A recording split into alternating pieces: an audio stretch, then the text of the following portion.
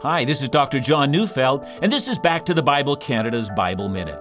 Luke 2 verse 20 says, "The shepherds returned glorifying and praising God for all the things they had heard and seen, which were just as they had been told." The shepherds, having seen the truth of the good news and being convinced that this was the Christ child, returned to the care of their flocks, glorifying God for what He had shown them and for the blessing which they had enjoyed. As His church who have seen the fulfillment of the prophecies, we need to take up the shepherd's refrain, glorifying and praising God for all the things that we have heard and seen.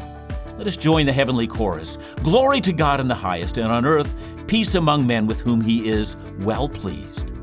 Listen to Back to the Bible Canada every weekday on this station, or visit us at backtothebible.ca. That's backtothebible.ca.